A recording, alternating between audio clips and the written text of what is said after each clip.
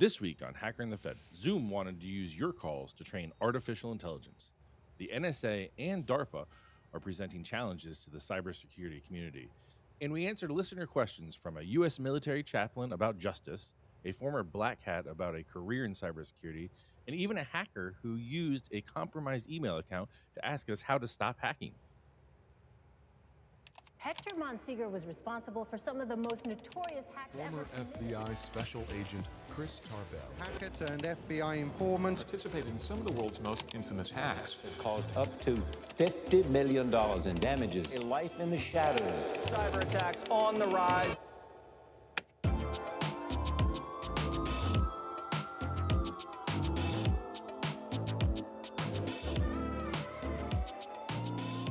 Welcome to Hacker and the Fed. I'm Chris Tarbell, former FBI special agent, working my entire career in cybersecurity, and now founding partner at Naxo.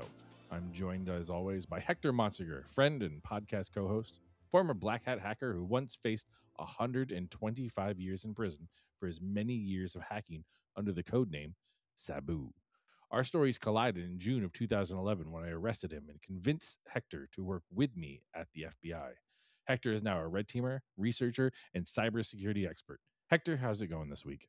It's going. It's been a long week. What'd you do this week? Well, I came back from Vegas. Oh, we didn't tell anybody last episode. We didn't tell them where you were going, but you made it back safely. I'm glad to hear that. What were you doing out there? Yeah, well, I mean, it was mainly to meet up with friends, a ton of friends that I met out there, some coworkers, some clients, some vendors. It was a mix of everything. But those new in cybersecurity, what was happening this week in Vegas? Well, there's two things happening in Vegas, or last week rather. It was Black Hat, which is a security conference, very solid. They have great content, great people running it. And then by the end of the week, you also had DEF CON starting. And so you had two big engagements of thousands and thousands of people there. It was very busy. It was very loud and very hot. Trust me when I tell you, very hot. Yeah, I haven't been in years. It's unfortunate they hold this thing in July every year, July, August, somewhere in that time frame. Sure, yeah. Man, Vegas is crazy hot that time of year. Oh yeah, but not only that, it's hot and it's like super inconvenient. Because I've been to Vegas many times over the last year to do all sorts of different events or meet up with clients, and my internet was fine. This time around, my cell phone service and reception was so terrible. You can imagine all the different stingrays and all the different technologies running and intercepting people's phone lines and rather phone connections. And let me just say, it was really wild in terms of technology. So I felt like a caveman for about 4 days. Did you have a good time? Yeah, I had a solid time. You know, like I said, I met with some friends. I met some really great people that I've known for years. I met with a few of my coworkers that I've yet to meet physically, so it was a really good time for that. Oh. I met with some clients. The clients are always fun to meet with because most of my clients, like, they kind of have an idea as to who I am, and they even listen to the podcast. So without mentioning names, I know you guys are listening. Big shout out to you, and I had a great time with you guys. Yeah, and of course, meeting with vendors, and I like meeting with vendors because you get to have that one-on-one personal conversation about security or their product or where they're headed. And yeah, it was a great experience. I always forget how far long the flight is until coming back. Man, you leave like at 9 o'clock in the morning, and then you don't get into New York until like 5 o'clock. The whole day is shot, and it's exhausting coming back from Vegas. Oh yeah, no, it's definitely always a logistical nightmare for me because I'm coming from New York. It's only a 5.5, 6 hour flight. I slept going over there. In fact, somebody that I know found me on the plane sleeping. He just didn't want to wake me up. Yeah. It was fun. I said, hey, you found, I said, did it feel like a National Geographic where you just find like a sleeping bear in the middle of the woods? And you know what I mean? Where's Hector? What are those type of things? You ever flown next to a celebrity? You ever had a celebrity on a plane? No, not me. Or maybe I have, but you were the celebrity. I got you. I hear what you're saying. You're telling the audience. No, not at all, man. No. But I tell you though, it was cool. Now coming back, you're right. I took a late flight back, 9 p.m. I got back to New York City at 7 in the morning, and I was cranky. I had anxiety. I was not in the mood. And then I get in a cab, and the cab's like, "Yeah, just open up your GPS, call it out for me." I'm like, "Bro, I'm paying you, and you still want me to call out like I'm a fucking backseat driver here?" And it's like, okay, you know what? Let's do it. I just want to go home. Yeah, it's crazy. I've never had a cabbie ask me to give him directions. uh, trust me, bro. It was just one of those situations in my life where I realized that I do appreciate the peace in my home. But how was your week? How's everything with on your side with Naxo and everything business? How's all the beautiful things going on over there? Good. We just moved into a new office, and so it's a beautiful office. It's over in Rockefeller Center, and Nice. I gotta come overlooks down. the tree and the skating rink and all that. So getting Beautiful. used to the new restaurants over there and different places to eat. But it is nice. The space is very nice, and I like being there. I was picking up a buddy though this week in at the new train station. He was coming up from DC, and I Mm. met him over. I think it's the Monahan train station. They just added on. It's right next to. If you're ever in New York, they just added on to Madison Square. So Madison Square's got a big subway underneath, and the Amtrak station's there underneath the venue. LIRR, I think as well. Yeah. Yeah, that goes over there. That's the Long Island Railroad for people not in New York. So new big station is beautiful. I mean, it's an absolutely beautiful station. Like they used to have like Grand Central and all that beautiful station. Hmm. And we're standing there, and me and my buddy Tom are sitting there. We're waiting for another guy to show up. Tom, there's another Tom, and we walk by, and I thought I was in a cartoon. I've never seen it. I'm 45 years old, and I've never seen this in my life. A guy slipped on a banana peel. I had never Very seen it nice. in my whole entire life. I thought it was just, something made up for the cartoons back when I was a kid. Sure. He was surprised. The guy I was with was surprised. There was people walking around. They're like, "Was that a banana peel?" That was the most exciting thing I happened all week. I did not go to Black Hat or DEF CON. First off, who slips on a banana peel? And secondly, I'm sure he was completely just blown away by that. Well, yeah, it's first one of those in New York. If you don't want to stand out in any sort of way, so God forbid, Yes. he's embarrassed that he almost fell down. But then on Everybody's top of it, watching him. yeah, then on top of it, like he's like, "Was that a banana peel? What the hell? But then just kept. I never even saw his face. He just kept. He's a true New Yorker and just forged on. He just forged on and left the evidence behind. Yeah. So I will say I did get a new microphone this week. So if people complain or it sounds different, then I have a new microphone with a new like a boom stand. So it's hands free. We'll see. If no one likes it, then write in and I won't use it. I'll use the old one. No, you sound fantastic. Oh, good. Yeah, you sound great. And now that you're hands free, you can multitask. You know what I mean? You can do some typing away and all that good stuff. I sit here and I'm like scratching my palm. I'm doing nothing with my hands free. I spent money on this new boom and it's done nothing for me except freed my hand just to play with my other hand. There you go. So, This is sometimes hands get lonely. You know what I yeah, mean? exactly. Well, let's not go too much further with that. Sure. So.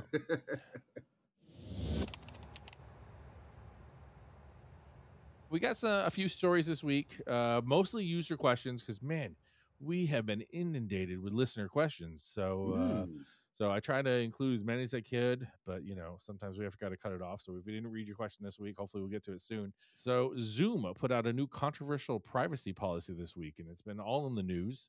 They changed their terms of conditions, and they've sort of done an update on it. And so at the beginning of the week, they put out that users must consent to Zoom's, quote, access, use, collection, creation, modification, distribution, processing, sharing, maintenance, and storage of service-generated data for any purpose.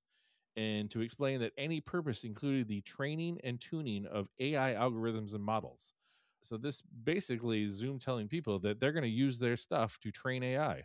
Wow, look at that! Very brave of this company to kind of put that out there. I can imagine all the government agencies using private Zoom sessions for meetings, kind of, freaking out about that a bit. Yeah, so it seems like Zoom's now saying that we're collecting that your meetings, the meetings you've had, and the data that you've put into these things, we're collecting that. We're going through it, and we can use it for whatever we want. And one of those things is training the AI algorithm. And they're explaining in a post that the updates to the terms of service were done to improve user experiences. I don't know. I mean, we did a story last week, Hector, where people were using the sounds of a keyboard generated from a Zoom meeting. So collecting the data that's typed into the chat window and married it up with the sounds they heard in the background on the microphone to kind of hear what your each keystroke sounded like. And they would be able to use that to steal passwords. So kind of scary that those two stories come out at the same time, that Zoom says we can use anything we collect to train AI. And also there's an attack vector at the same time coming out. Yeah, that's a tough one, right? Because even if they were to say, and I know they walk in it back, right? I mean, I think that's the update.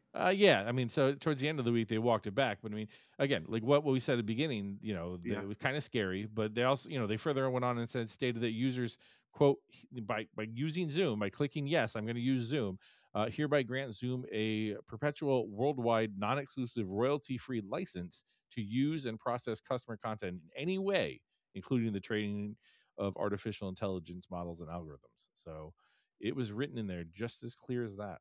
Yeah, I mean, look, think about it like this, right? From the business perspective, it only makes sense for an organization like that to look at using incoming content they're processing to develop some sort of AI model that they could leverage in some way in the future, maybe as a separate product or to enhance quality, whatever, right? We have no idea what they were thinking in the back end.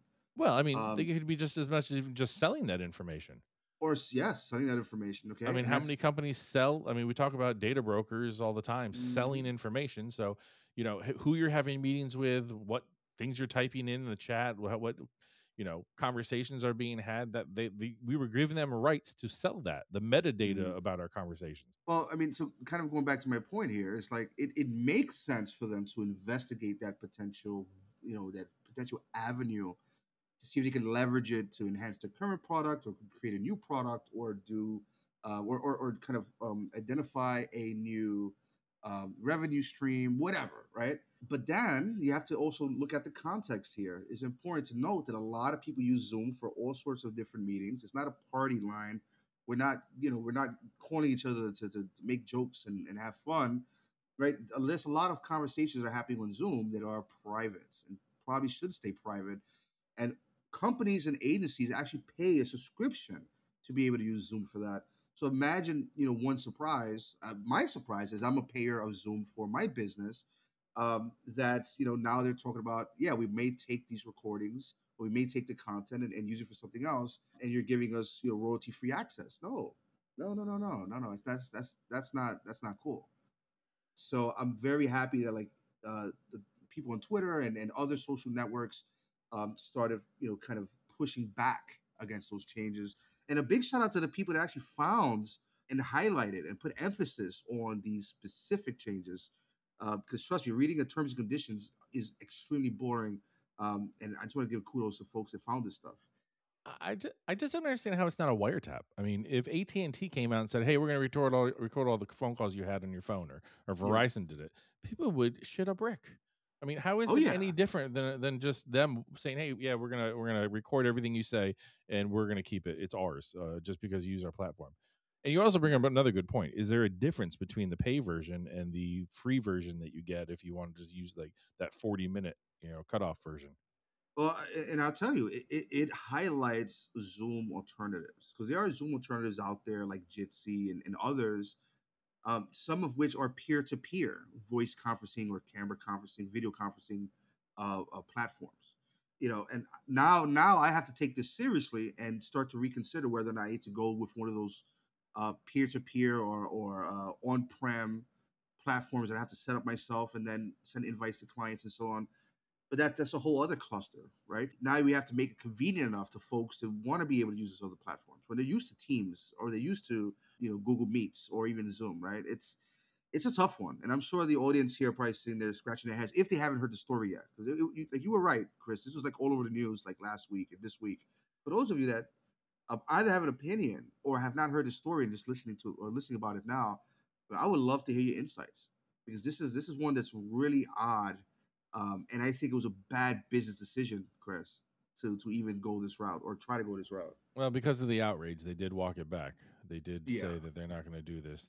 Following feedback, Zoom made the decision to update its term of service to reflect Zoom does not use any of your audio, video, chat, screen sharing attachments, or other communication like customer content to train Zoom or third-party artificial intelligence models. So I think that yeah. right there, that ending sentence, third-party artificial intelligence models, kind of proves my point that they Mm, were planning on selling this data to be used for somebody else, which is a great revenue stream for them. I'm sure. Yeah. But and again, are people really surprised? I mean, if they think about it, like you get free Gmail, you get what Yeah. 5, 10 gigabytes, 20 gigabytes. I don't even know what Gmail's up Hmm. to. Do you think Google is not indexing? By index, I mean going through every single word and keeping track in your emails of what's going on and keeping a profile on you. I mean, it's a free service. Yeah, I mean, I'm pretty sure that those services do that for that exact purpose. I mean, look at Well, how Gmail. else do Gmail's they make money besides taking that information and selling it or using it to target information at you or targeting ads directly at you? Of course, a free service.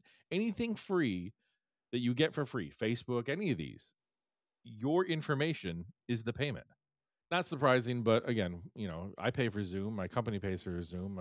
I would hope that they didn't use our what we're saying to sell and then be, held against us. So who knows? Can you imagine if you said something risque on a Zoom and you lost your job or something because of it because they sold that information to a third party and then it got out? Yeah, and what's the next course of action for you? Just accept it and deal with it. Can you sue, the vendor at that point? Do you have the money to sue the vendor at that point? You I mean, agreed to the terms of service. yeah, well, that's what it goes back to that famous South Park episode. You remember that one? Yeah. Where I forgot which of the characters accepted the terms of service without thinking about it. I think it was Kyle, and they put him into the human centipede experiment. Ugh, So, gross. yeah. All right, Hector. Next story. Microsoft Okay. exposes Russian hackers sneaking phishing tactics into Microsoft Teams chats. So there was a Oh, highly targeted social engineering attacks where a Russian state threat actor used credential theft phishing lures sent out as Microsoft Team chats.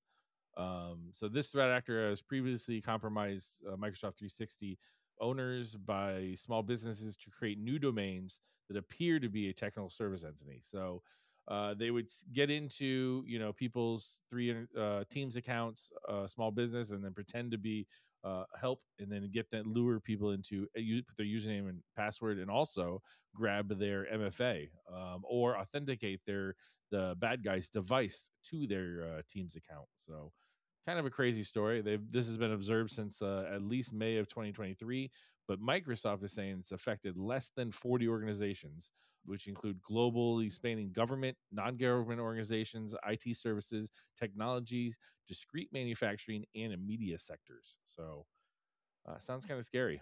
yeah. I mean, look, social engineering works, and it's going to continue to work. And as you start to, provide people with more technology and more platforms, that you further expand the attack surface. When you give users a capability to interact with each other, you're expanding it even further, right? The further it grows, the more potential there is for exploitation. And listen, we talk about it all the time how social engineering is very successful, and it usually falls down to or points right back at the human element, and how people want to help others, and or if they have trust for someone, they'll immediately click on something, or if there's a power struggle with an organization, there's a hierarchy. If their CEO sends them a link, they're more likely going to click and submit. That's just a reality of it, right? And so I'm not surprised by this. I mean, you go back 20 years or 15 years, it's the same concept you saw on Skype when people were using Skype for business. You remember that? And you had the same sort of attacks. Now the difference is it's a different platform, Microsoft Team Chats. Nothing changes. It's you think people will learn after a while to be a little bit more cautious or pessimistic about a link they get. The ones that get me is the where they're constantly bombarding you with two-factor requests, and finally people just say grant access. That's crazy. Yeah, If you're MFA not trying to fatigue. get in your account, never grant access. Yeah, but I was having a conversation with this a few days ago with clients out there in Vegas, and they brought up this one specific client. I know you're listening. Big shout out to you. But he brought up MFA fatigue as an issue. And I said, well, there are ways around that, right? I mean, if you have Okta or Duo or any of those service providers, you can fine tune your configuration so that if the prompt is denied 3 times, or maybe there's one prompt before the account is locked, whatever, there's so much you could do to help limit the exposure to a fatigue attack. But the reality is, Chris, I'm sure it's happened to me. I'm sure that you get an alert, you open your phone, and your finger swipes on the wrong button. I've done it, and all of a sudden you're accepting something. Now, has it happened to me? With an attacker? No, but in my head, I'm like, wow, what if that was an attack? I just pressed OK without really meaning to. I just swapped apps on my phone, and my finger went straight to the accept button, right? Are you talking about you swiped the wrong direction on Tinder or something? No. No, always the right direction. Yeah. Yeah, no, I can't remember if I've ever done it, but I've definitely when it first started happening, the back in the day, it Sure. really confused me on why I was getting these requests. So We can't move on from the story until you go through the attackers' names, man. yeah, you saw that part. I saw that part. Yeah. So Please bless the audience with the names. this one really, we talk about this week after week over these crazy ass names. I got a little fatigue with it of this week of as seen on X, formerly known as Twitter. Like, how many times do I have to read X is formerly known as Twitter? I get it. Ugh. Well, sorry, Elon. Yes. I know Elon listens to the show. I love Of the course. X. So he just ordered some merch the other day. I sent him out some shirts. So hopefully he Yeah, wears them that's too. very nice. Yeah. I wonder if Zuck is gonna do the same. I doubt it. Well, if we could get Elon to wear a Hacker in the Fed shirt at the fight, that'd be great. Yeah, well, Yeah, but hopefully, we'll see. Hopefully, he does something with it. So we'll see. yeah. But yes, so in the article, they write this line: that this attack was attributed the attacks to a group it tracks as Midnight Blue, previously Nobellum. It's also called APT 29, Blue Bravo, Cozy Bear, Iron Hemlock, and the Dukes. Wow, the Dukes. I wonder who came up with that fucking treasure. One effing group with 19 different names or whatever they're going to call. Man, this is why people get so confused and fed up with cybersecurity. Yeah, it's too confusing. It's getting ridiculous. It really is. Imagine a scenario where a brand new vulnerability comes out. Let's say, I don't know, Iron Hemlock, whatever. Sorry, that's the name of that's the name of the group right here. Yeah, let's you're say thinking of it's- Dragon's Hemorrhoid. Yeah, Dragon's Hemorrhoids, a new vulnerability class where you could do like a race condition against a CPU, one thing or another, whatever. And then, it has a CVE associated to it. And a CVE is an identifier for vulnerabilities, ladies and gents. And then there's like 19, well, depending on the security company that writes up the vulnerability or discusses the vulnerability, they come up with a whole brand spanking new CVE for it. It'll be so ridiculous and so confusing, like the way it is now with these bizarre names, Midnight Blizzard. I mean, I'm not gonna front. Midnight Blizzard sounds pretty cool for like a shitty, small town band. But yeah, not for an APT group. Yeah, no, it sounds like a ride to Disney World to me. I don't know. For real. So, but yeah, no, people tell me all the time, like, oh, sometimes you guys get really nerd out and you can confuse us. I mean, Hector and I are deep in cybersecurity world and we get confused. I mean, this one group really has like 1, 2, 3, 4, 5, 6, 7 names. 7 At a names for one minimum. group. Mm-hmm. The Dukes. Oh, those Dukes. The Dukes. Who comes up with this? I don't know. Maybe they drove around in a big orange car with a Confederate flag on the roof. All right, next story. Hackers to compete for nearly $20 million in prizes by using AI for cybersecurity, Biden administration announces. So the AI Cyber Challenge was announced this week out at Black Hat, offering nearly $20 million in prizes. It's a collaboration from the leading AI companies, includes Google and Microsoft and OpenAI. They're going to make their technology available for the competition. And like I said, it was announced at Black Hat, and the qualifying event will be held this spring, where up to 20 top scoring teams will be chosen in advance to advance to the semifinal competition at DEF CON 2024. And so, like Hector was saying in the beginning, DEF CON, Black Hat is like the business side of cybersecurity. DEF CON is like the hacker side of the week of out in Vegas. So next year they're going to have 20 teams, and so from those 20 teams in DEF CON 2024, up to 5 of those teams will win $2 million each and advance to DEF CON 2025 for the final team. So it's a 2-year event for this hacking. Did you read about this, Hector? Yeah, I read about it. It's interesting. Oh, well, you were stuff. there probably when it was announced. Well, I was probably just hanging around with a bunch of folks, but no, I heard about it. I heard a lot of conversation about it. Folks were definitely curious and interested as to what it really entails. Right? Are we talking about? Are you going to use AI or some sort of language model to identify attack paths, right? Or are you going to use AI or similar to identify ways to improve endpoint security? I don't think they're limiting it. So they say the top prize is $4 million to the team that quote best secures vital software. So I guess using AI in some sort of way, some new way. They need to make it open source so their systems can be used, their solution can be used widely. And it's being sort of served an advisor as the Linux Foundation Open Source Security Foundation, but also DARPA, or the Defense Advanced Research Project Agency. That's a sort of like the secret military nerd wing of the United States military. They're running the competition. Yeah, yeah. I mean, it's very cool. We have a lot of cool people involved here. I'm very excited by this. Big shout out to anybody that was actually involved in creating this and pushing it forward. And a big kudos to them for just working with DEF CON on this, the DEF CON organization and the hierarchy to kind of get people involved in this. Like a big shout out to them. Yeah, no, this is very cool. I'm actually looking at the rules for the competition. So get this, right? So let's say if you are a team, you are you have a good understanding of security. You also have some experience in AI, or you want to kind of jump into AI. So in terms of qualifying, you have to register one application per team, and you could be a team of one, by the way. So you don't have to join up with other folks if you don't want to.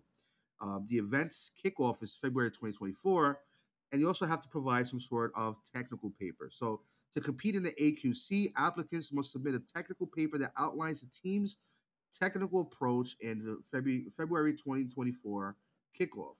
The paper should include a discussion of the methodology and tools employed and expected results or the expected results and planned future directions after the AQC.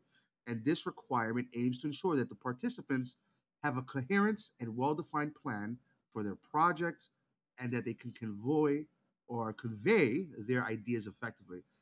Very cool, right? So it's not like a rinky-dink operation. We all sign up and we start doing some random stuff. They're looking for legitimate projects or folks that really want to, kind of move forward with bringing AI to security. Yeah, no, I mean DARPA, like I said, DARPA's involved in that. They're big time, tech end. They said they'd give up $1 million to 7 small businesses that wanted to Sure. participate.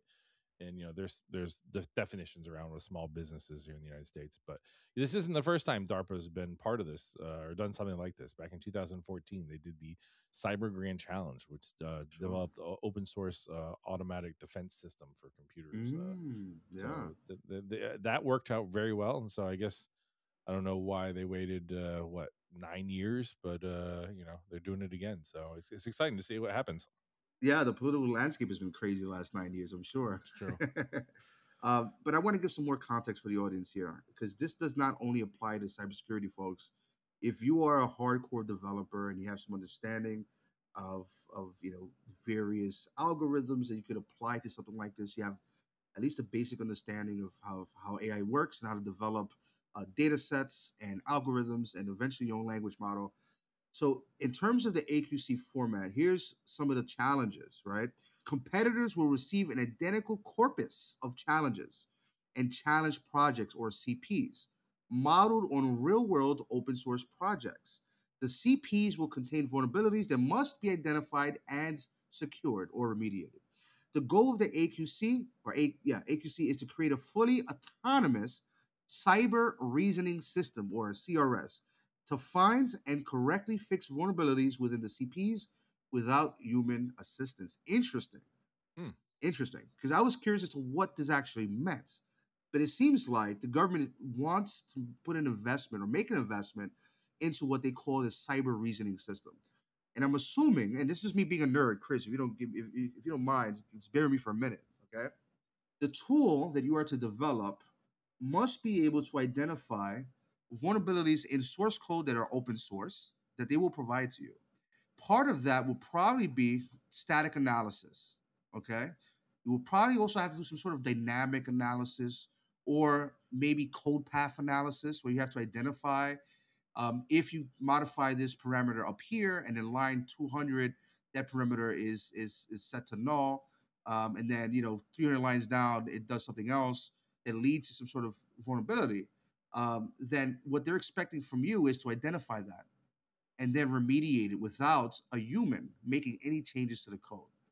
Interesting stuff, guys. I think this is interesting because now we go into essentially identifying the vulnerabilities, right? Which are all the different topics I've mentioned so far, but also now you have to do some sort of risk assessment, right, or risk analysis, and you have to figure out whether or not an attack path has a high enough risk for you for you to remediate.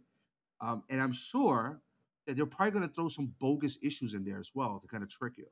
So if any of you do join, let us know because I would love to track your progress. Yeah, definitely. Yeah, I think it's cool that they're making it open source and that the solution, people can use the solution at the end of this that to check their own stuff. So it's That's right. interesting. It's a great idea.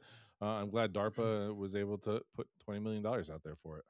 That's right. It's fantastic. I love it. It's great for the people getting into it to get access to Google and Microsoft's and OpenAI's their the different technologies available. So even just to play around with it and understand it and learn it more.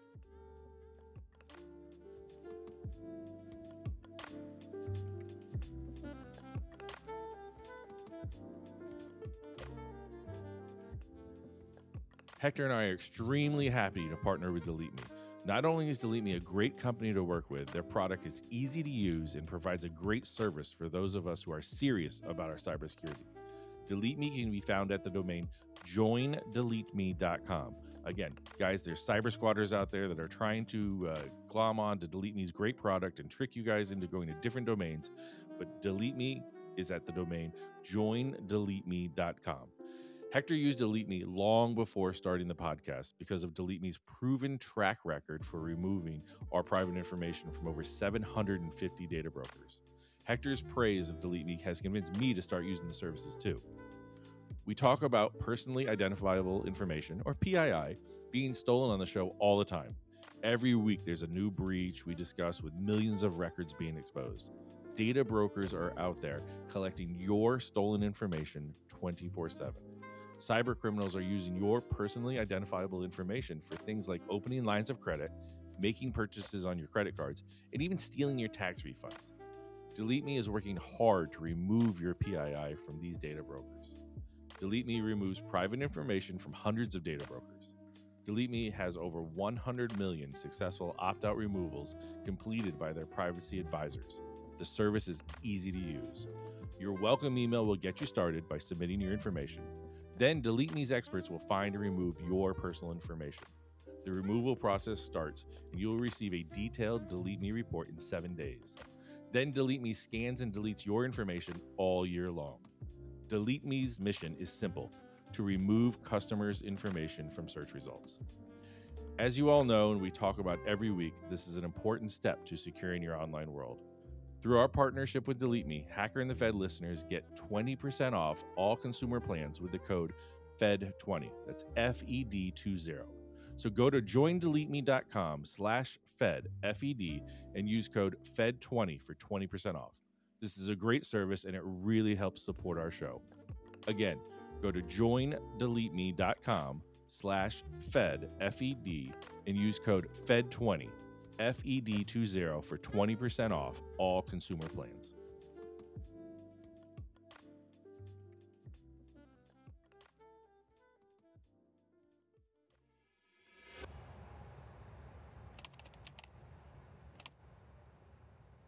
Also, out of Black Hat this week, the NSA, or the United States National Security Agency, just to make sure no one's confused. Or no such agency. Come on, Chris. The article here says that no longer do people call it the No Such Agency.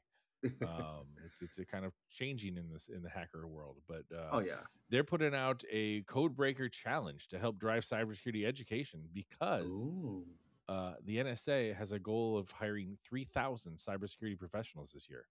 Interesting. So shout out, we had Alan that reached out to us, the listener, and mentioned that he just got a job with NSA. So that was great. Had a lot of listeners write in and congratulate Alan on getting that job. So Alan, let you know, Hacker and the Fed listeners are supporting you and love to hear more about as you make it through. I know you can't talk about your job, but anything you can share with them is very motivational. So appreciate you sharing what you have. Well, he's probably reading my email right now, so I hope he he has some good takeaways. He's Appreciate probably you, Alan. listening to this conversation as we have it. Ah, yes, prior to the release. I get Logged it. right into Zoom and whatever. How we're not even using Zoom, and he's probably listening to it through Zoom. Yeah, So. yeah. So, anyways, the Codebreaker Challenge is an event designed to provide participants with realistic challenges. And these challenges include dealing with ransomware, reverse engineering a rogue mobile application, and tracking surveillance footage. So, the scenario for this year, the Codebreaker Challenge, will center around a simulation in which the U.S. Coast Guard identifies a signal about 30 miles off the coast of the continental U.S., and participants will be asked to intercept and find the origin of the signal. The event's going to launch on September 28th and end on December 21st. So I think in the past sector, these challenges were kind of focused on like universities, people in computer science departments at universities.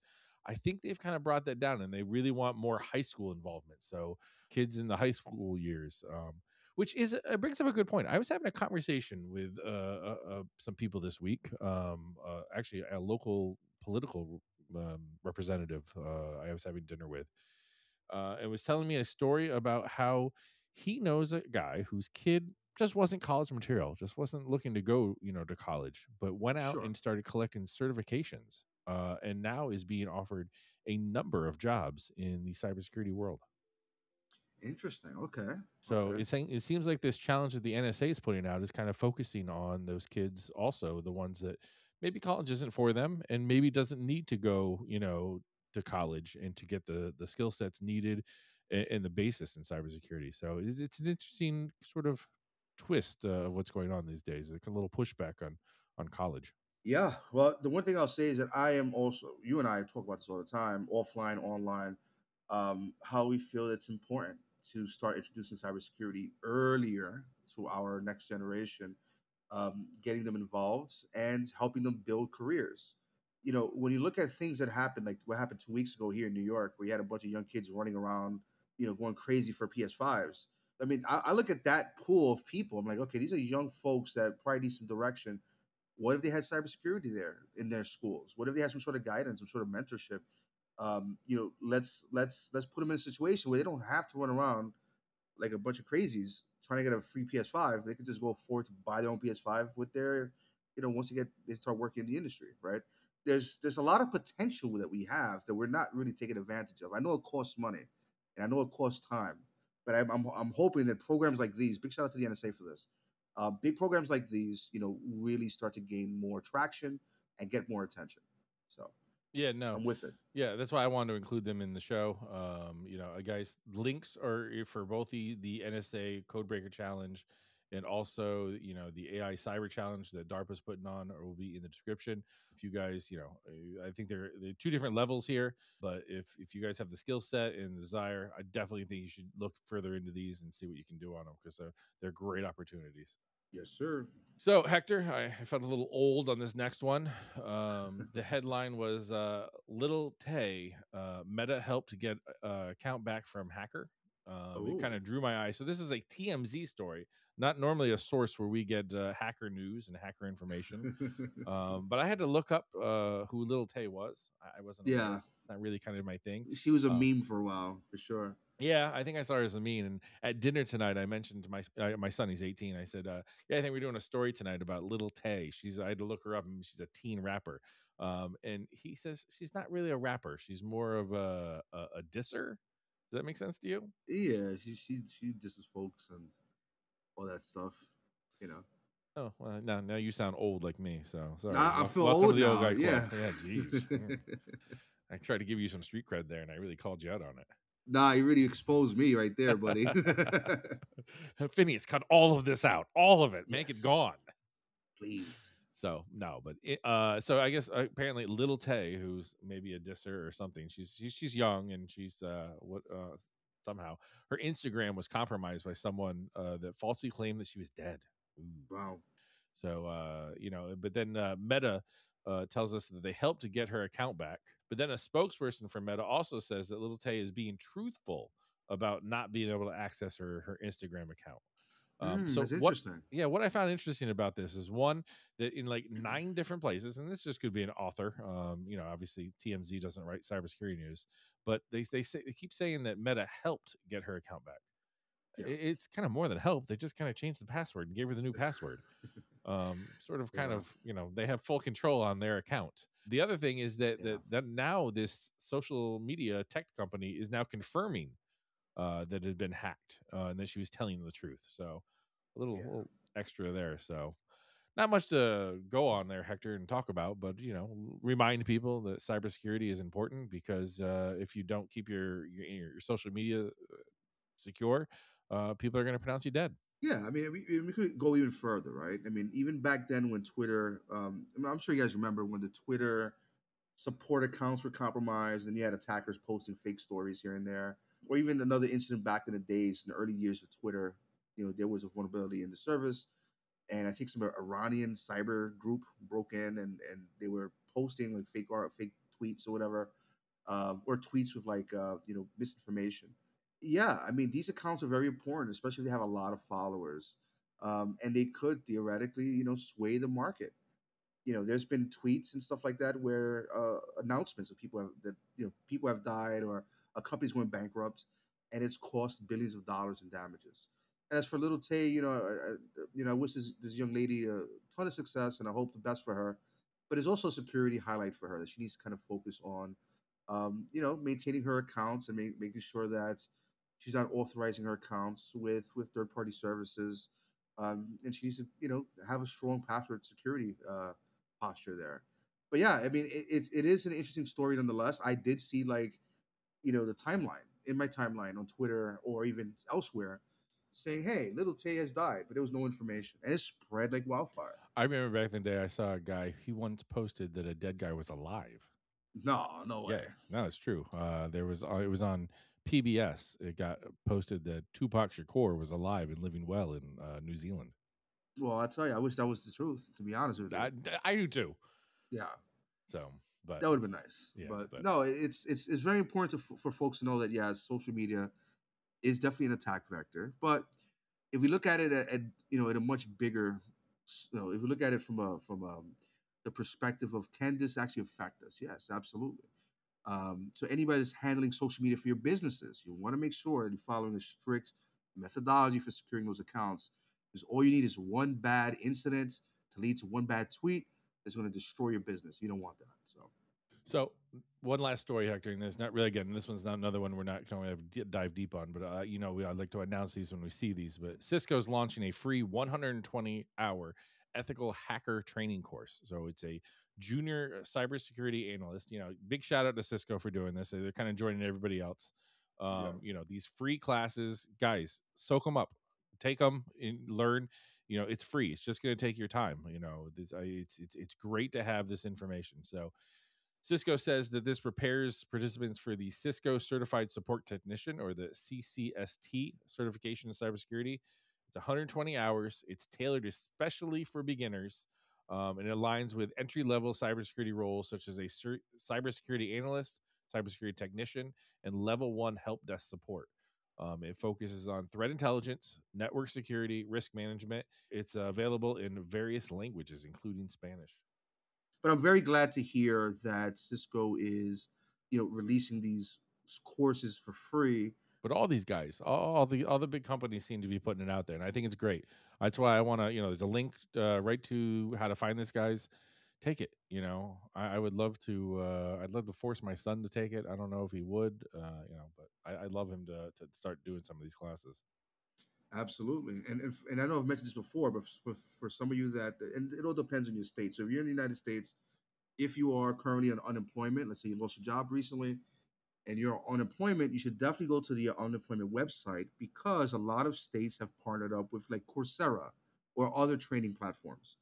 And those platforms are usually, you have to pay a membership fee or a subscription fee. But due to the relationship, at least here in New York that I saw, um, they've partnered up with Coursera. So you can log in, sign up, and start doing training courses for free without having to pay for it. But yeah, man, this is great news, and definitely keep up on your hunt for knowledge. I mean, that's something I do every day, and I recommend for anyone, especially those that want to get into the industry. I take Sundays off. No new knowledge on Sundays. There you go. That works. So, Hector, let's jump into listener questions. If you've got a question for us, reach out to us at questions@hackerinthefed.com. A lot of great questions this week. A lot of good audience feedback. Guys, you guys are doing great. I know not every listener will write into a podcast, but the amount of listeners that we have in interaction, it is fantastic. So, a lot of emails came in. Again, congratulating Alan for his job with the NSA. Woo. So, Alan, listener of Hacker in the Fed, recently got a job with the NSA, asked us for some advice and got the job. I don't know if they're two are connected, but hey, maybe. So Marius from Lithuania, a lot of internationals today. Love it. These Hector. So first of all, I wanted to thank you for the great podcast. I think that's for you. You are brilliant. I think that's for me. I work for a large organization, and there are loads of global teams within different regions. For example, a network team in one EU country, an identity and access management team based in Asia, and a cyber security team based in the US. When I joined this organization, I was pretty surprised at how things are slow moving and how nobody takes responsibility. Perhaps it depends on the sector in which we are operating, but previously I had worked for a government organization where I thought that everything was slow. Also, it affects the whole process and culture. Sometimes it looks like nobody cares about security and the processes, or nobody takes responsibility. It is hard to work with people from different teams as they have different responsibility levels compared to my team. How can company culture affect cybersecurity, and do hackers target companies that the culture is toxic? So if you don't mind, Chris, I'll just jump right into this. Do All it. right. Yeah. So how can company culture affect cyber security? Yeah. So let's look at your scenario that you kind of just put out there for us, right? You have a large multinational organization with teams seemingly segmented into different regions. The fact that you have security out of the U.S. and you have identity management or access management or both in Asia can be problematic. Maybe you didn't provide us enough context, but if we were to look at it the way you wrote it out, there seems to be some problems there that I could visualize. Right? If there is a security incident that happens on the Asian system, for example, and you have U.S. security teams analyzing it off hours for those Asian workers, there is going to be a time zone issue. There's going to be conflicts of interest also when you have team members that don't want to take accountability. I can only imagine what of a nightmare scenario that could also be for like a CIO or chief of information officer, or a CISO that's maybe considered a global CISO, to kind of overlook all of this, right? So you really have to depends on those that have been delegated responsibilities. And if those that have been delegated responsibilities do not take accountability for faults, then you're going to find yourself or yourselves in a very tight bind, especially when there's an ongoing engagement going on. Now, of course, you can't provide us so many details. I understand that, but I can see how the way things are segmented within your organization can be problematic, and I will leave it at that. Okay. As for your next question, do hackers target companies where the culture is toxic? I never thought about it this way, but now that I think about it, if I were a bad actor and I was trying to compromise in a company, let's say a mid-sized and large company, I would look for employee reviews. If I see the employee reviews are complaining about certain management issues or specific management personnel, which we've seen all over the place, that I've seen before in reviews, yeah, why not?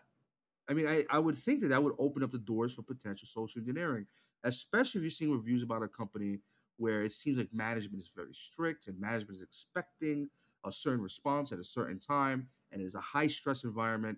Yeah, that would be a great phishing target. You would focus on employees that are probably lower tier or lower in the totem pole, maybe underpaid, and you would just replicate what their managers may speak like or may approach them like over email or SMS. I'm pretty sure you'll have some good successes there. I thought this was a softball for you, Hector. I thought this one was going to be easy. You're knocking it out of the park. Do hackers Yeah. target companies where the culture is toxic? The insider threat. This is the Oh, well, year of the insider threat. A company yes. that has a toxic culture is going to have pissed off people inside the company, and Yeah. that's when they're going to start doing the worst damage. Is the people that we give access to our companies. So now we're going beyond social engineering.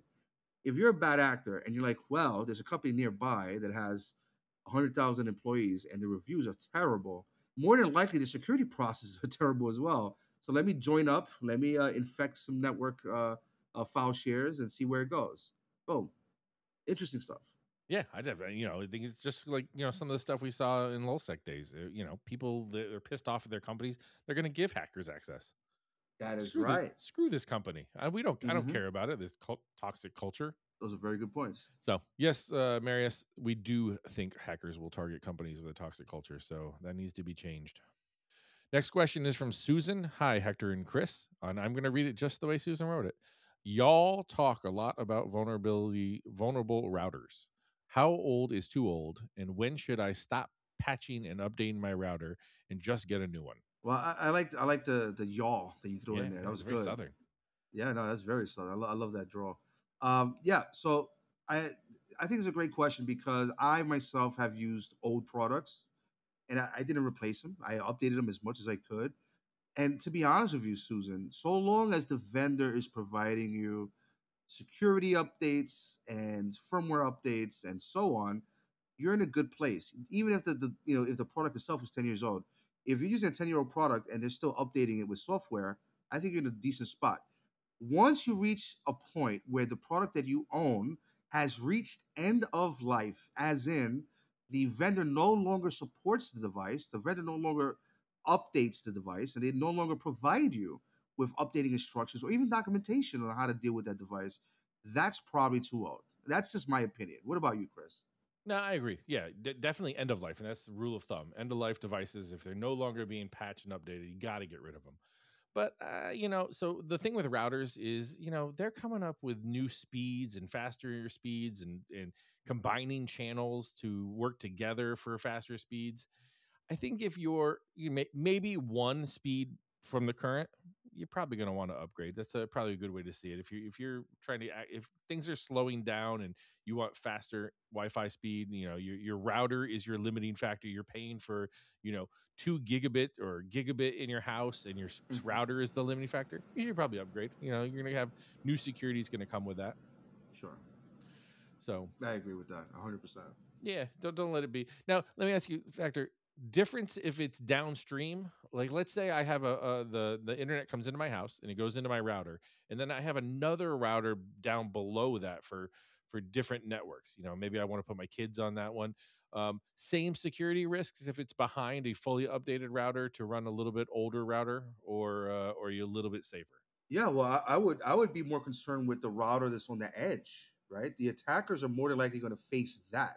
And if they get beyond that and it's a fully patched device and they use some sort of 0 day, then at that point it doesn't really matter, right? So I would focus more on the edge, and then if you have other segmented devices internally, you obviously want to pass those at some point, but the priority should be that edge device. Yeah, I agree. So if you do have an older router, you maybe put them behind a more secure router. But again, end of life. The fast rule: end of life no longer should be on your network. Susan's got a second question. She wants us to settle a disagreement. Some family members say it's best to log out and close tabs before getting off the computer. Others say shutting down the computer takes care of that, and it's easy to reopen a browser with tabs already open. Do you have an opinion on this one, or can you settle this, or are you not getting involved? It's very close to being a trick question because let's say you have 10 tabs open. One is Gmail, one is Twitter, and then the other 8 are other services that you use. If you have a browser and you're caching content on those in that browser, and it's not a secure browser like let's say Tor browser, right? And you're not using incognito mode, okay? So it's like an everyday browser, you're using it normally. You logged into 10 different accounts, and then you close your laptop, you turn the computer back on, you log back in, all your tabs are still there, everything is still logged in. It's going to be the same as if you take the laptop, and mind you, this is assuming that this is just a single person use device, right? And I'll get to One the account, like more, one main yeah, account on the computer. one person using the laptop, okay? So okay, cool. You go with the opposite direction, right? You before you log off, you close your tabs, you close your browser, you close your lid, you go to sleep, you wake up, and you have to kind of open everything all over again. Honestly, it's the same shit. Part of my language, Susan, because depending on the service, the moment you log in, you authenticate, it creates a cookie on your computer. Inside that cookie is a session token. That session token might have a very, very long life to live, right? Could be a week, it could be a month, it could be a year. Okay. So, regardless if you open, close tabs, depending on how you close, it doesn't matter.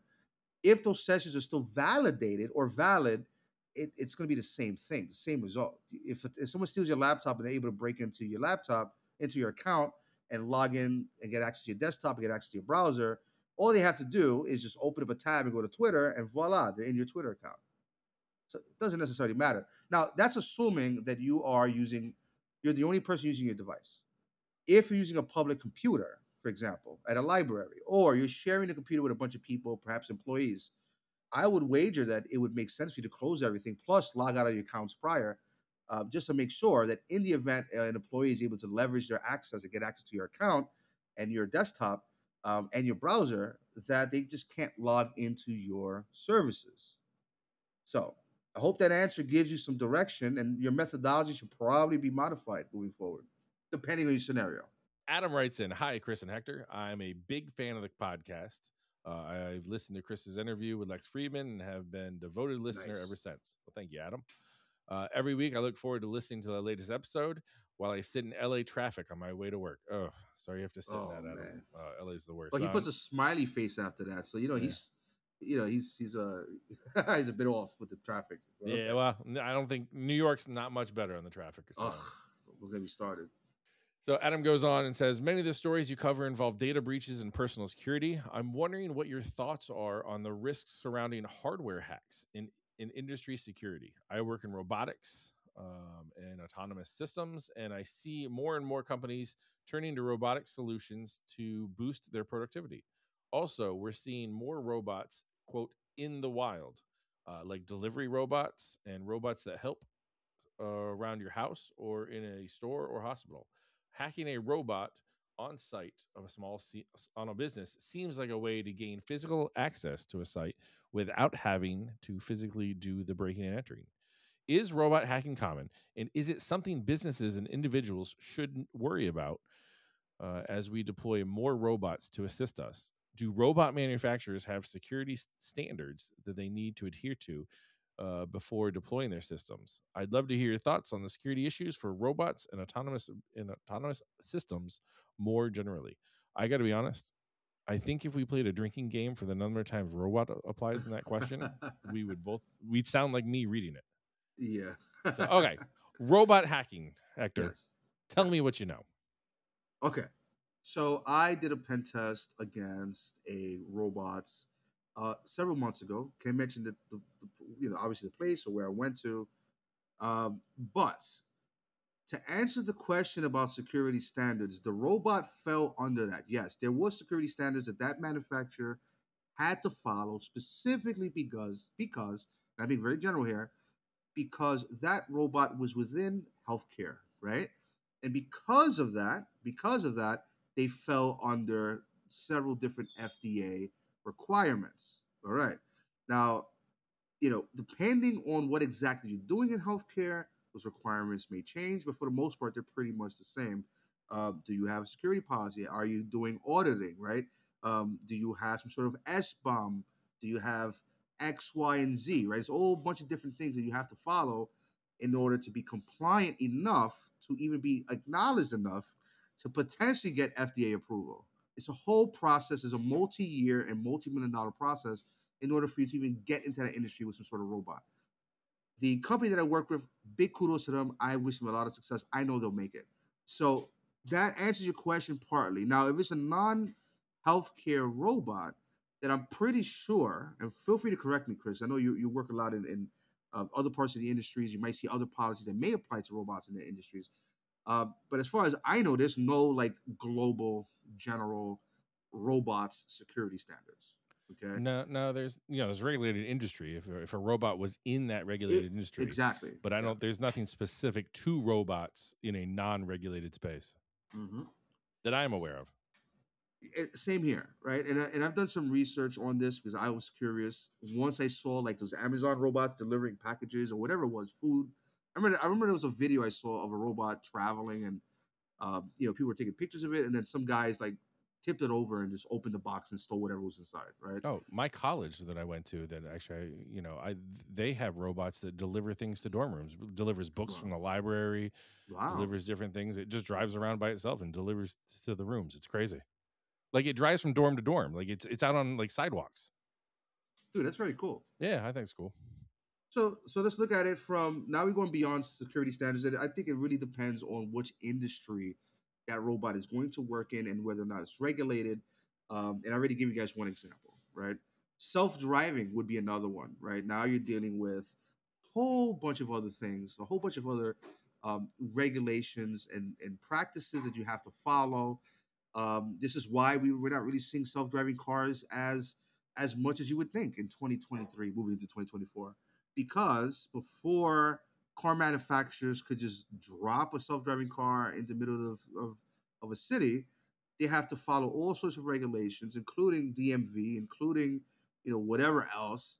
Assuming it's not a self-driving car, that says it's a self-flying drone. Now you have to deal with the FAA and other industries, right? So it's agencies. So yes, it depends on the industry, my friend, and it depends on circumstances. Now, if I were a bad guy and I saw a little Amazon delivery robot dropping off someone's package, as the bad guy, I would do exactly what those other guys did: just tip it over and see what's inside. Or if you are a bad guy with an interest in leveraging that access, then your next thing would be, well, can I take the CPU, or rather, can I take the motherboard with memory and disks and whatever else? Can I take it back, dump the firmware, see what the system is, see what is running, see what kind of software is running? Can I find a vulnerability in the software? Can I connect back into the AWS network or Amazon network, and can I leverage that any further? Right. So there will be security implications of just dropping these devices everywhere, and at the very least, there may be some information leakage. At the very least, that current customer is expecting a package, that robot is pre-programmed to go to that delivery destination. So at the very least, some stranger's going to have your address if they're able to steal the robot and reverse engineer it. That's just my 2 cents on it. If I were to look at it as a bad guy. That is fantastic. So our next email, Hector, is from an anonymous proton mailer. The hero, Nice. he or she, I'm not really sure, Mhm. wrote, "Hey, Hector and Chris, you guys have been getting some recent questions about career device, so I've got another one for you, especially for Hector. You are constantly hearing stories about teenage, quote, script kiddies getting caught after hacking into dozens of different places. Well, in my mid to late teens, I was one of those kids. So, former hacker or former script kiddie. I never hacked things for monetary gain, never sold stolen data. I just did it for the thrill of it, and like a lot of these other kids. Well, my quote unquote fun came to an end when I was 18 and I got caught hacking and stealing the data from a county government website. A bunch of sensitive data. Again, I would never sell this data or anything, just keep it for myself. A long story short, after a few months of legal back and forth, I was charged and sentenced to a low level felony and sentenced to 2.5 years of probation. I'm 21 now with a probation about to end. I know a lot of ex black hat hackers turned to white hats. Obviously, by listening to Hacker in the Fed, I'm still very interested in cybersecurity. As an anonymous email with no reason to lie, I can say that I genuinely want to join the ethical side of hacking, specifically physical pen testing. Of course, it's hard for someone like me to get a job. No one wants to hire someone with a hacking felony, and government clearances are pretty much a no go. I could have a chance to expunge in 7 years, but was wondering if you guys had any advice for me other than just wait 7+ years.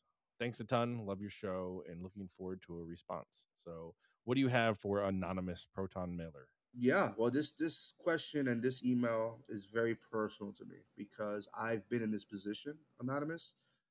And the one thing I'll tell you is that no, you do not have to wait those 7 years, right?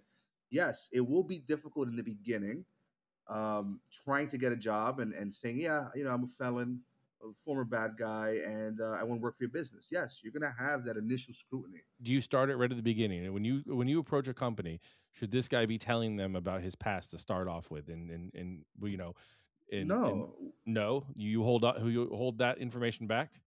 No, I mean it'll come out eventually, right? As you're going through the interview process, right? And especially if they do a background check, yeah, you're gonna have to discuss that. Well, do But you go really, right what up we front and say, "I don't want to waste your time and my time. If we can get past this, it's great. I'd like to continue. But if not, do you suggest throwing it out there, or do you suggest putting out your skill sets and then backing your way into well, this?" that's exactly where I'm going, right? I Okay. mean, what really spoke for me was the fact that I had a certain set of skills. Not to not to quote the movie Taken, um, but you know, I knew that I was good at certain things, right? I'm not a painter. I'm not an artist. I can't rebuild your motor without outside help for sure. Well, But you're it's one sort thing of that an I'm. artist with SQL injection. I'll give you that. Well, You can there's just great see it. It's, tools. it's crazy. Yeah, no, it's a wild time. But no, but in all reality here, the one thing that you want to do is put emphasis on your skill set. Here's what I can do. Here's what I can do for you. Here's how I'm able to communicate and communicate with clients. Here's what I would like to do. Here's what I'm interested in. And as you kind of move forward into the conversation, you go into more details in your background. The truth of the matter is a lot of what former black hats have to do and have had to do in order to get back into the industry or get into the business or into get a job is to prove themselves. In many ways, you have to prove that they could trust you, right? Hiring requires a lot of trust and it requires the organization going to trust you to be part of their organization. If they're not able to trust you, then that's going to be problematic. So I have some ideas for you. Okay. The one thing you want to do is get your skills up. I don't know where you stand. I don't know what kind of security knowledge you have or what kind of skill set you have, rather. But it seems like you want to get into physical pen testing. It seems like that's kind of the direction you're interested in. Cool. So let's focus on that. Start tinkering with hardware products. Start doing research projects. Open up a blog. Do a talk at DEF CON. Um, start making content. The point is you want to create yourself your own portfolio and you want to highlight what it is that you can do. And I promise you, in a matter of a year, you're going to have a really good support. You're going to have a great network, assuming that you move forward with networking, and you have a great understanding of the security issues that you want to target and work with and be able to explain it. Because I'm going to tell all of you right now, and I may have mentioned this before, if you want to be a pen tester, that's fine. If you want to learn how to hack things, that's great. But if you're not able to communicate those things, those findings back to your customer, then your customer is not going to come back to you, right? They're not paying you to break into their system. They're paying you to understand how their system has gaps or what kind of gaps exist. And they're paying you to help them understand how to deal with those gaps and how those gaps could be leveraged, right? And there's a whole bunch of other things in places there as well, like validating their security tools and things like that. So no, you don't have to wait 7 years. You can start today. Start building a portfolio. Feel free to hit me up on LinkedIn. You can pretend like you're someone else, whatever. I'll gladly answer whatever questions you have. But I think you'll do great, and you don't have to wait those 7 years, man. It's time to move forward now. So that's where I'll leave it at. What about you, Chris? What do you think? No, I think that's excellent advice. I mean, you are, by far the leading expert on this one. I mean, you've changed your life around. You put your story out there. So I could never add to your advice on this one. Yeah, but these are things I want to highlight you though, right? I want to highlight the fact that you told me a lot of these things as well. I mean, there was a point. You remember when I came out of prison, I was broke. You remember that? I was dead in the water. Even when you guys, even after you and your team arrested me, you saw I was trying to apply for jobs, right? You guys saw that I was trying, and I started in the beginning. At the very least, I started hitting a wall, and it was very difficult for me, and it was very emotional for me. Um, but getting advice from you and getting advice from other great people, they told me no, just keep moving forward and highlight yourself. You know, prove to these potential clients that you are trustworthy and they're going to rock with you. Because the one thing they would want, and this goes back to the anonymous proton mail person here, the one thing a lot of companies want to know is, are we as bad as we think we are, and can you validate where we stand? And so your personal and former black hat perspective is extremely valuable to them. So again, I just want to just point out a big shout out to you, Chris, for all your help, but also to this gentleman here or lady. Um, you know, you're not stuck. I assure you of that. Don't make light of what you did, because people on the other side, like people like me in law enforcement, we don't understand, that it's fun to break into a government site and take information. When you did it, people didn't realize that your actions, were one thing, that you had no intention of selling the data. It felt intrusive. If I was a part of my information was part of that government website, it would feel intrusive. So Yeah. general remorse and genuine remorse, not general remorse, genuine remorse. Really goes a long way. And then Yeah. it sounds like you have that. So make sure Mhm. that comes across in the interviews. Hector, I think you do a great job at that. I think you try not to play up the I did this. I have to live with what the consequences of my actions. Sure. But let me tell my story so someone else doesn't make the same mistake, and also can be helpful to others. Yeah, no, absolutely. You don't want to overthink things, right? And you also don't want to glorify things. I do a speech with Chris all the time, and I'm sure he gets sick of hearing me say the same thing. But the reality is, I want to make sure that when I'm talking about a past event, I let the audience know, hey, by the way, I'm not here to glorify any of this. I'm just trying to share a message, or rather, I'm trying to share some lessons that you could all apply. You know, it's interesting, and I always love when I hear from like a former black hat, and they're like, yeah, I'm trying to go in the straight and narrow. I have a family, I want to take care of them. And what's my response always, Chris? I'm sure you heard me say this. Right now is a perfect opportunity. You have a long-term career path right in front of you. There should be nothing holding you back. And so what if a client tells you, I'm sorry, I can't work with you? I've had that happen to me. And you know what? I walked away, in many ways feeling great because their reason is, hey, Hector, we can't hire you because, you lack skills. Or hey, Hector, we don't like, we're not hiring you because we don't like you, right? It's no, Hector. Unfortunately, we can't hire you because our security department is under the legal department, and the legal department they're very concerned about liability. So we would love to work with you again in the future on something else, but right now in this engagement we can't because of potential liability concerns. I would prefer that. That's a better answer to me than for them to say, well, you're kind of too early, Heck. You got to develop your red teaming skills, or hey, you need to read more books on, I don't know, something, right? So yeah, if you get that answer, great. And if they come back and tell you, well, we could use you, but you lack a certain skill set, okay, boom, thank you for that. Now you go back and you hustle, you start learning what that skill set is, assuming you want to continue on that path. So, Hector, a question from a former hacker. Now we move on to a question from a current hacker. All Uh, right, love these. yeah, Tao Soon from Vietnam. He wrote, "Dear Hacker in the Fed, did Hector ever hack a company as large as X? I'll say X. The email did come from this company that he's sending, and send a pointless email to y'all. I don't y'all again. Y'all's making a big comeback in hacking the Could Fed. make a So comeback. yeah. Can you catch me? He. Keep up the good work on the podcast while cybercrime continues to thrive. Love listening." So this is a hacker who loves the show, who hacked into a company and used that company to send us an email. He also sent another question, love listening, which continues on. So any good hacker to prove identity uses a phrase in both emails, and he used love listening in both of them. My question is, what would you recommend for a cyber criminal such as myself who participates in ransomware and other cybercrime to change their life and work in the industry? Any suggestion for all the criminals who want to go down the straight and narrow? So, Hector, how do you talk someone? You know, we talked to Anonymous before about how to move past things he did in the past. How now would you talk to someone to tell them that cybercrime just isn't worth it, and to get out of that lifestyle? Well, that's a tough one, right? And it all depends. So a big shout out to our listener here from Vietnam. I have a lot of friends from Vietnam, especially from my old neighborhood, Lower East Side. Love the Vietnamese people. Now, with that being said, in regards to the first email, I mean, I guess that was a flex. It's very similar to how we used to flex back in the 1990s and defacing a website. Hey, I was here, LOL, right? It's fun now, but trust me, it's akin to doing like graffiti in the street. Like it's not that serious, my friend. And I would rather you change your life than you get caught and have to deal with the consequences of sending a stupid email.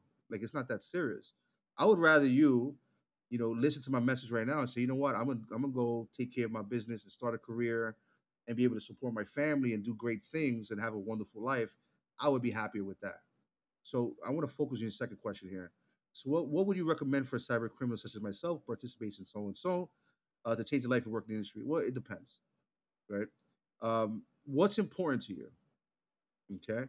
If you want to go in a straight and narrow and you want to have a career, then you need to really focus on your career path and what it is that you want to do. For example, if you want to be a pen tester and you want to help organizations identify gaps in the security posture or their attack surface, then instead of targeting organizations now and engaging in criminal activity, you can take that same time to learn how to properly build a methodology, to be able to communicate how to one target a vulnerability and how to kind of remediate that vulnerability, but also how to communicate that vulnerability to your clients.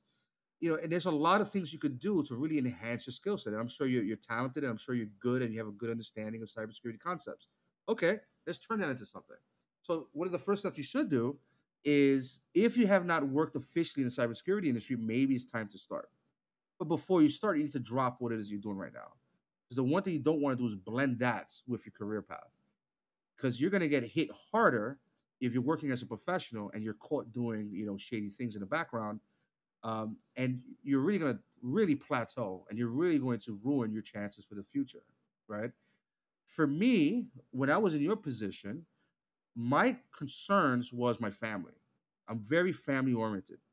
I have a very small family, and they mean the world to me. And so to see my family struggle and to see them hungry or to see them homeless, I would rather I would rather grind and hustle and work hard before that happens. And so my motivation was, okay, I need to get this career going, and I need to be able to make money to support my family and make sure that they're happy. I'm not sure if that's what you have in your life, but if you do have that in your life, that's your motivation. So what are you going to do? You're going to take your current skill sets and you're going to polish them. Okay. So if you're good at web application security, this is just an example. You're good at web application security, you should be able to answer without hesitation any of the top 10 OWASP vulnerability vectors. Okay. And have an understanding of what each one is and how to deal with them. Okay. Now, moving forward, you should be able to, engage an application, identify vulnerabilities, do a write up of what those vulnerabilities are, put together at the very least some sort of remediation steps or strategy, and then print all that out or print that out and read it out loud. And if you could read what you wrote in a way that makes sense to you, hopefully it would be able to make sense to your clients. And guess what, brother? Right now, you have a business. You can either go work for somebody or you can start your own security shop there in Vietnam, and you can start going out there and promoting your business and going to security conferences and networking with people on LinkedIn. And now you have potential clients, right? So you're in a really good position. And I would hope that you listen to what I'm saying and deviate from that criminal lifestyle, because I promise you, you're gonna have a long, beautiful life ahead of you. But here's a consequence. If you continue in the current path that you are in, eventually someone somewhere is going to find you. And depending on how that happens or where it happens or who finds you, it could have devastating circumstances or consequences. Okay? So just be careful. And remember, every time you rob from somebody or you do a ransomware or you do this, you do that, you're hurting someone else. And that's something you don't want to do. Now, if you're living life and you don't give a fuck, then it is what it is. Either way, I give you my blessings, and I wish you best of luck. And feel free to ask more questions. I'll be glad to direct you on the good path. And that's that. And that's my rant. That's my rant for tonight, Chris. That was good. I liked it. So Dale writes in, Hector and Chris. I agree with Chris, and people. I'll tell you right now, the easiest way to get your question answered on Hacker in the Fed is to start off with "I agree with Chris." That's right. I agree with Chris that a free market solution is likely the best option here. However, sometimes it's hard to find the truth amongst all the marketing. So here's an idea: why not allow this to factor into the cyber trust mark? For me, knowing a company has had several security issues in the past would influence a purchasing decision. To me, applying a framework isn't the same as having good security, and this would allow consumers to gauge a company's security performance. I hope you both have a great week. We did, and can't wait to hear the next show. Well, Dale, you're on the next show, so glad you're listening. Yeah, I agree with you, Dale. So the people remember what a cyber trust mark is sort of like you know, FDA approved beef or whatever you want to do it, but they're going to do it for cyber, for devices, whether it passes certain security protocols and all that. I'm just afraid of that system being perverted. That system, being influenced by who can buy their way in, who can buy certain things. I just don't, completely trust that.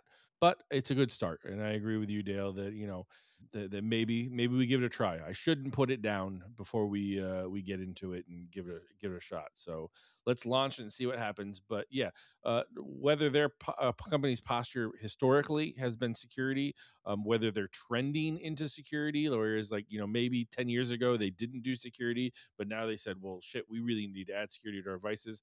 That would all be interesting information when you're out that standing at Best Buy and about to buy a router. I agree. Yeah, I would like to see. I mean, even when we had the discussion last time, right, Chris? One of the things that I said was I would love to see something, anything, and if there's some sort of mark that tells me, hey, this company, is following some sort of methodology, or they have, agreed to disclose security issues, anything, right? Anything that I could just go back to the website or go back to the link and say, okay, cool. So this is what they're doing. That would help me as an individual, and I'm sure for Dale as well. It'll help with decision making. But right now, it's like there's nothing, and so you don't know whether the device you're buying is from a vendor that historically has had a ton of security issues, and they don't take security serious. But yeah, big shout out to Dale for this, and yes, folks, if you want to make Chris happy, just let him know you agree with him, and everything will be all right. You've known me for too long, Hector. So our last question, Hector, asked to be not to use their name. They provided the name in the email, and I'll never tell. So I changed out some things that they said that could help identify them to kind of do it. So I am a military chaplain working in one of the branches of the military, and love your podcast. Although most of what you say goes over my head, but I am learning. So I disagree. I bet you absorb more than you think. Really appreciate your podcast and the banter. Well, that's good because we had a lot this week. So my question deals more with under our understandings of what's going on. So, Chris, what is your concept of justice pre FBI, and how did the FBI influence your views on justice, and how do you define justice now? So, justice is that everyone's applied equally. Everyone has a fair shot at everything.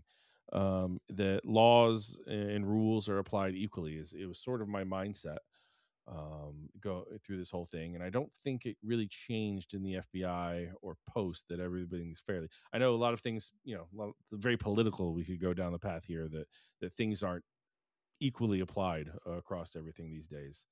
Um, but really, kind of what changed and got me thinking on this, reading this question, person not wanting to use their name, was more of kind of the prison system and how my feelings on that has changed. So going from working in local law enforcement to working in the FBI to post FBI to being friends with Hector. So really, the U.S. prison system, there's four things. It's retribution, incapacitation, deterrence, and rehabilitation. I didn't really believe in the rehabilitation part. I believed when I was like a local cop that you would go and arrest someone and put them in jail so they were being punished for what they did.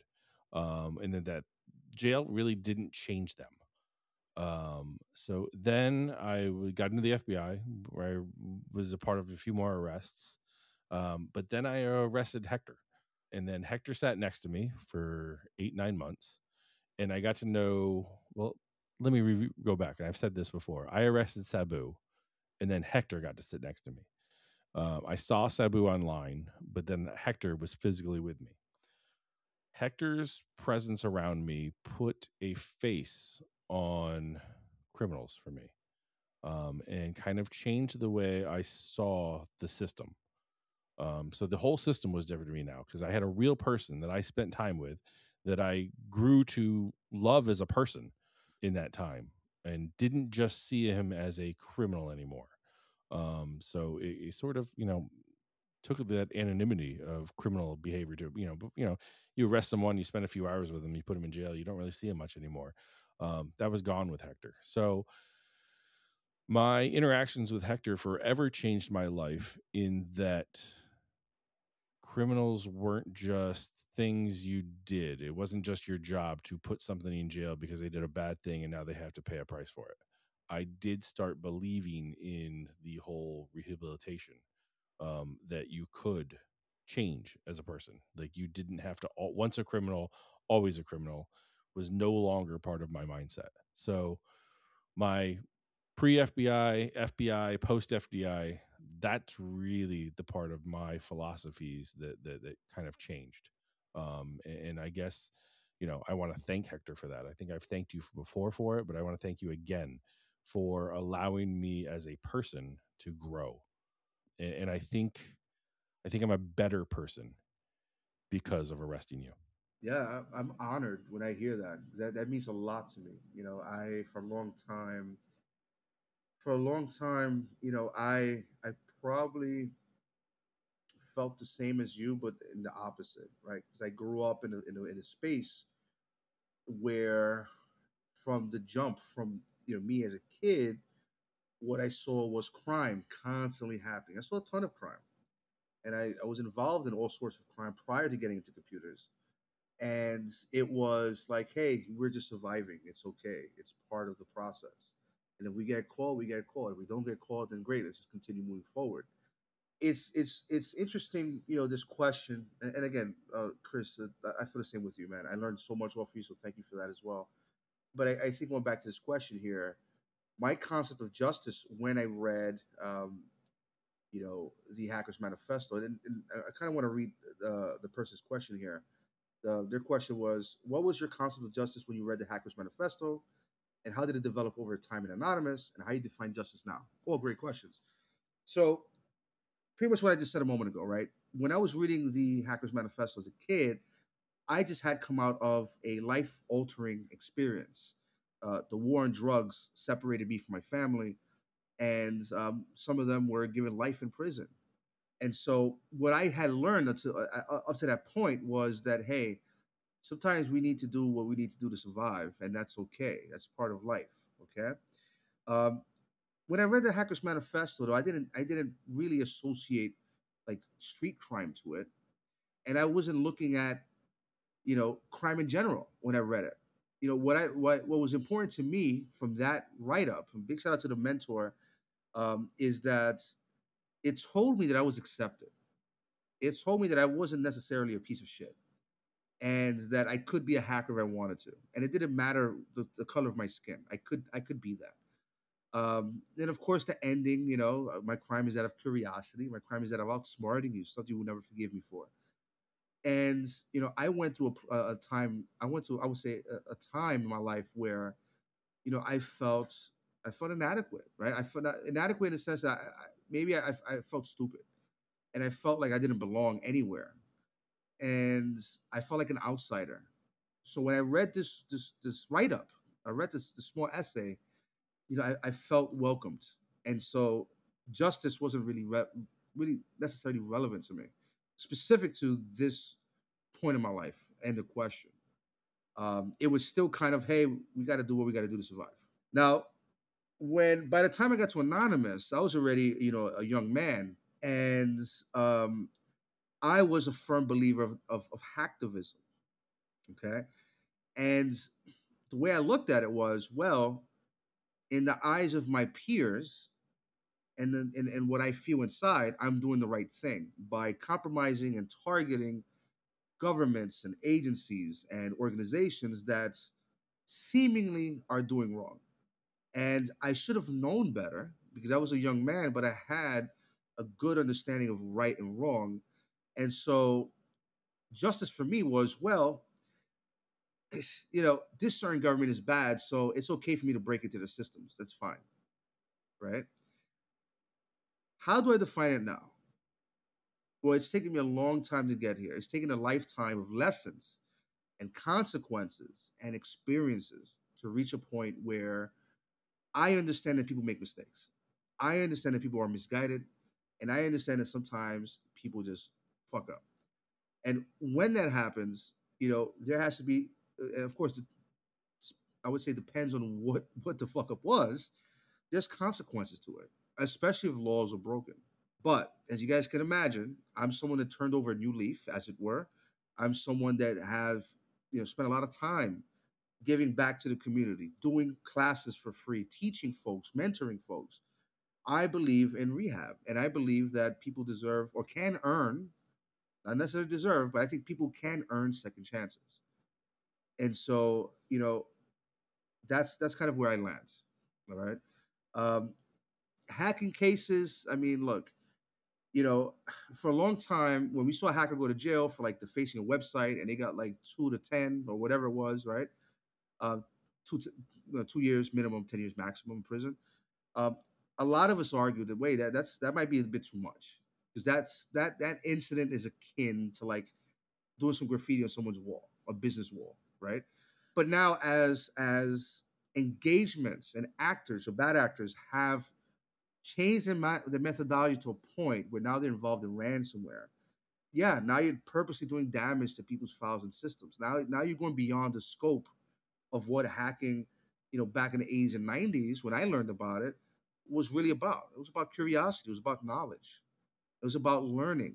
It wasn't necessarily about, hey, how much money can we steal?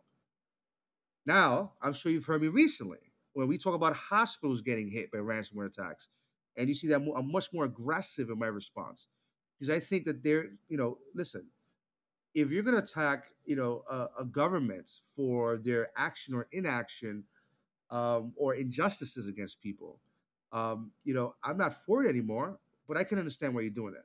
I could get it, right? I could put myself in your shoes. But if you're attacking a hospital, I can't, right? I just can't. I can't put myself in your shoes because no matter how much you're fucking hungry and starving, you don't need to potentially kill somebody or disrupt, health services to get a couple of dollars to feed yourself. You can literally go outside and do Uber Eats and make yourself, some wages and buy yourself food. It's not that serious. So yeah, my the way I look at justice now is way different than when I started. And but I'm also much more open minded and accepting. And I would, even going back to this episode, we had a question here from someone that's a former black hat. What am I telling that person? Right? You have opportunities. You could do great. Your life is not on standstill. You don't have to stay stuck or stagnated. You can move and make a change that's going to change your life. And not only yours, but those around you. And for the other email we received from a current black cat, what am I telling that person? You can do the same exact thing. You don't have to be the bad guy. At the end of the day, it really depends on you and what it is you want to do with your life and how you want to be a provider in your family. That was fantastic, Hector. It really was. Great questions this week, guys. Again, keep hitting us up. We love your questions. Questions at hackerinthefed.com. Also, go to hackerinthefed.com to get your Hacker in the Fed merchandise. We've got hoodies and T-shirts and custom orders. A lot of international orders this week, Hector. Moving a lot of merchandise. So really appreciate you guys supporting the show. It really goes a long ways. Hector and I hope to keep the show up and running and keep the lights on, well into 2024. So again, hit up that merchandise sales at hackerinthefed.com. That'd be great. We appreciate it. New episode every Thursday. Download and subscribe wherever you get your podcast. A thick one with 3 C's this week, Hector. Ooh, thick one. So great talking to you. Glad you made it home safely. Look forward to talking to you throughout the week. I appreciate everything, friend. Yeah, it's been a pleasure always. Cheers. Cheers, friend.